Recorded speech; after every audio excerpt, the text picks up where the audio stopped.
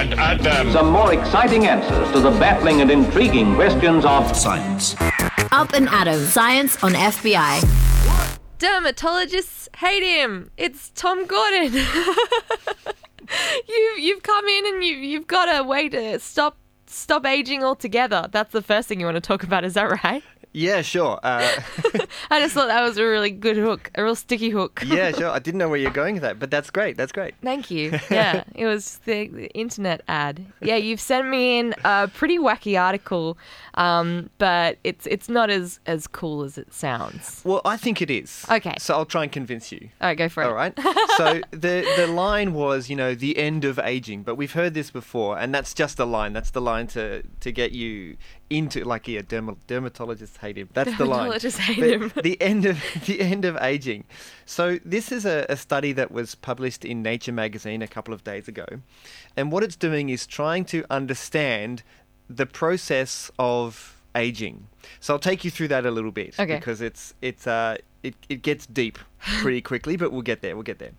So in every cell you have a chromosome, and this is the thing that separates and divides and replicates itself to make another cell, right? But every time a chromosome divides inside a cell, and you have 23 of these from your mum and 23 from your dad, every time they divide, a little bit of the end gets shortened. And we've got a couple of thousand of these little bits on the end that get shortened. So once the end of this thing is short enough, or there's no more of it left, the cell kind of dies. Right. It goes through this natural process that a cell does called apoptosis. It's the most important thing that a cell does, apoptosis, which is programmed cell death. So a cell's job is basically to die. Right? And it dies when the end of this little chromosome thing, called a telomere, that's what it's called, there's no more of that left. Cool. So that's how cells die. And after that, the immune system gets rid of the cell, and there's another cell that does the same thing, replaces, blah, blah, blah. If you're splitting the cell in half every single time, does that not mean that there's way more cells than there are dying, or am I completely lost now? So they die, some of them die, and some of them get replaced. Oh, replaced. Right? Okay, right, got it. So when the chromosome splits, the little telomere at the end gets a little bit shorter, and when there's no more of those left, the cell dies. Cool. Right? Normally. That's what normally happens. Yeah. Right? So what we're trying to do is trying to figure out how to stop that telomere shortening. Oh, right? okay. And we can do that with this enzyme called telomerase. Right? Now, we've known about telomerase for ages. I was saying before that 15 years ago, I was studying this stuff in order to try and figure out how to get humans to live longer in order to send them places like Mars. This is a really important part of long-term space travel, is to keep people alive for a longer time. Yeah. So we've been looking at this telomerase for a long time to try and figure out how to keep people alive longer. So if you can keep cells alive longer, you can basically keep people alive longer, because the cells don't die. We call that aging. Right. When cells die and then, they're not useful anymore. Right, so this is an essential part of the cell's life, and it's part of what happens to us. Cells die, it's called aging. Yeah. Right? So what we're trying to do is trying to make this telomerase, like I said, stop the shortening of the telomere so that we can live longer.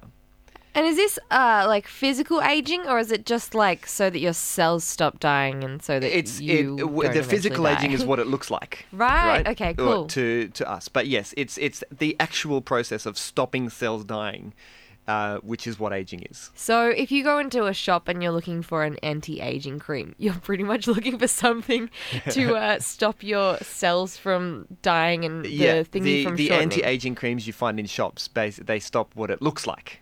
But they don't actually stop the cells dying. That's what it says. They can't do that. Stops signs of aging. Signs of aging. Yeah, right. Got it. How many signs of aging are we up to now? It's 15 or something. Anyway, that doesn't matter. But if you can... and this telomerase doesn't really happen in humans much, or animals, right? That's why animals die. Yeah. Right? So if we can stop the aging process, we've literally got cells that never die. Right? Cool. This is bad. Oh, right. That's called cancer. Oh, no! Yeah? It's two sides of a really bad coin. Yeah, so we've got this telomerase thing which can help you live forever, but if that happens, you've basically got cancer. Oh. So this is not good. So what we need to do is understand telomerase, right? And this is what this study is. This study is it's using a different technique, a new technique, and the technique, I've written it down, it uses electrons and not light to image this telomerase, this enzyme called telomerase, so that we can understand it better. And this is Nobel Prize winning kind of a technique that won the Nobel Prize last year.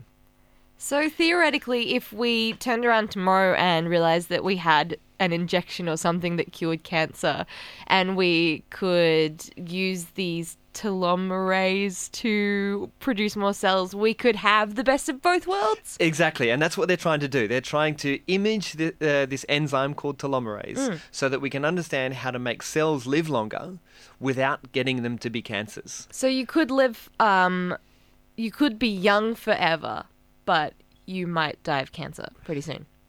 That's the trade-off at the moment. You can't live forever because we don't understand the processes that telomerase goes through with cells. We don't understand how that works. So what we're trying to do is image this enzyme and then try and figure out how, or use models to try and figure out how it works so that we can attach it to chromosomes when they split to lengthen the telomeres or to stop them shortening so that the cells don't die without giving you cancer. And that's a really hard problem because, cancer is basically a cell that doesn't die. And like I said before, the cell's most important job is to die. If it doesn't do that, you get cancer. That is very interesting. I think you have changed my mind a little bit there. But for now, just stick with your anti-aging creams to fight the signs of aging. There's nothing that can actually stop it at this point, unfortunately, folks. Now maybe we can talk about something that is so great. It is so great. Is there a secret bad thing to this next story that I don't know about? No, I hope not.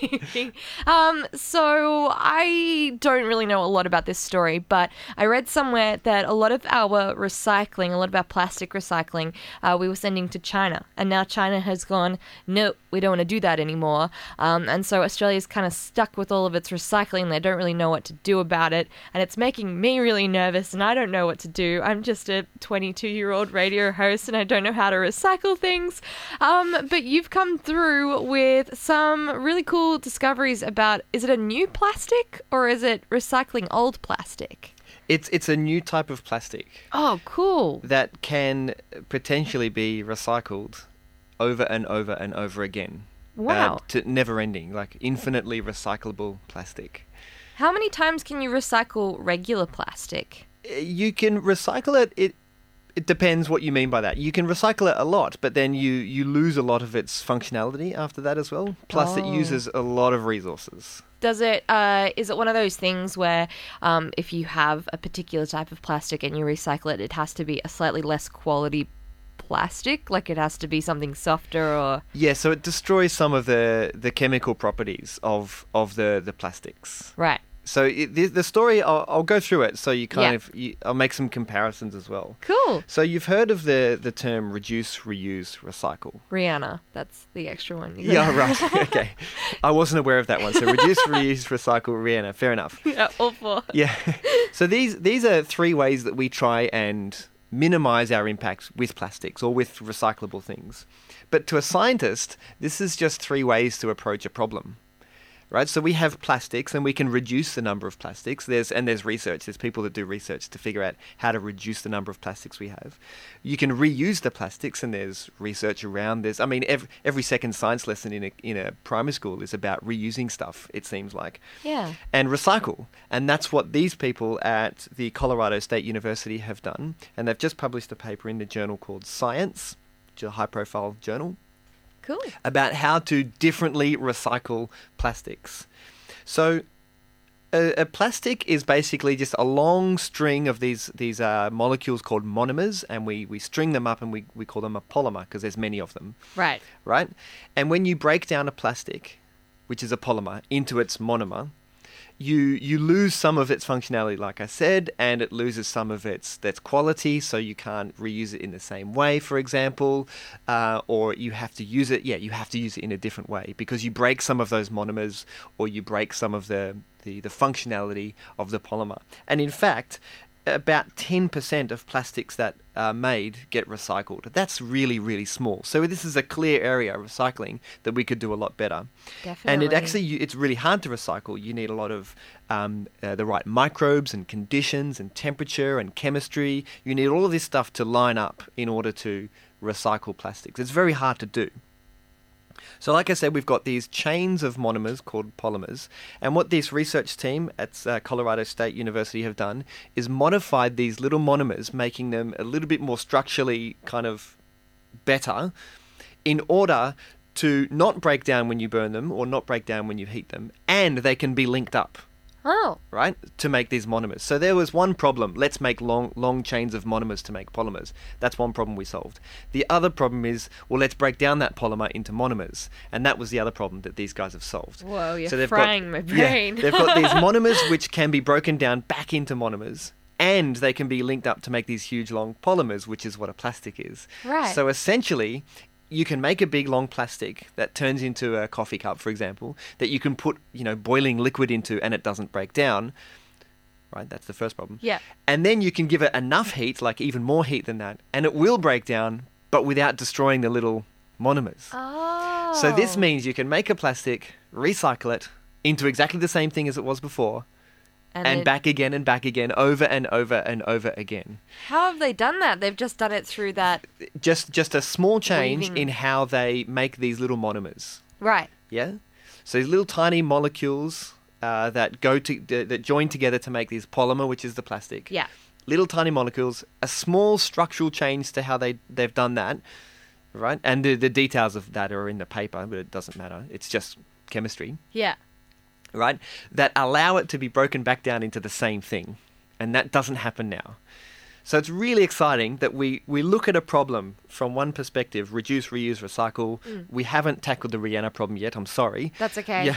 It's not really a problem. The Rihanna solution. Yeah, exactly. She's the solution. All right, my next goal is to write a paper with Rihanna. Yes, please. So we've looked at it with respect to recycling, and we've changed that problem, right? We've solved that problem in a way. I mean, there's still a long way to go, but the idea is we can do this now. We can reuse recyclable plastic. So it's kind of both of them. Yeah, I was going to say, you're tackling the recycle problem and then in order to reuse it. Do the reusable problem. Yeah, and also reducing as well, because we're reducing the amount of plastic that we're For making. sure. Wow. Yeah. So just looking at a problem in a certain way, rather than, this is a problem that's too big to solve. We recycle, we look at the recycling problem, and that kind of solves a problem for us, which we can then, go and, reuse, reduce all the others as well. Take that, China. Maybe we don't need to recycle our stuff in China anymore then, perhaps. Yeah, that's absolutely huge news, and hopefully that means that we're going to be cutting down on heaps of landfill and stuff like that. Maybe coffee cups won't be as dangerous in the future. Yeah. Coffee cups freaked me out. When I found out that you couldn't recycle coffee cups, my day was ruined. My week was ruined. I felt like I accidentally recycled too many coffee cups in my time. Anyway, Tom, thank you so much for coming in for another week of Up and Atom. Pleasure. It's been an absolute treat having you filling in for Dr. Alice Williamson these last couple of weeks. Hope to see you soon.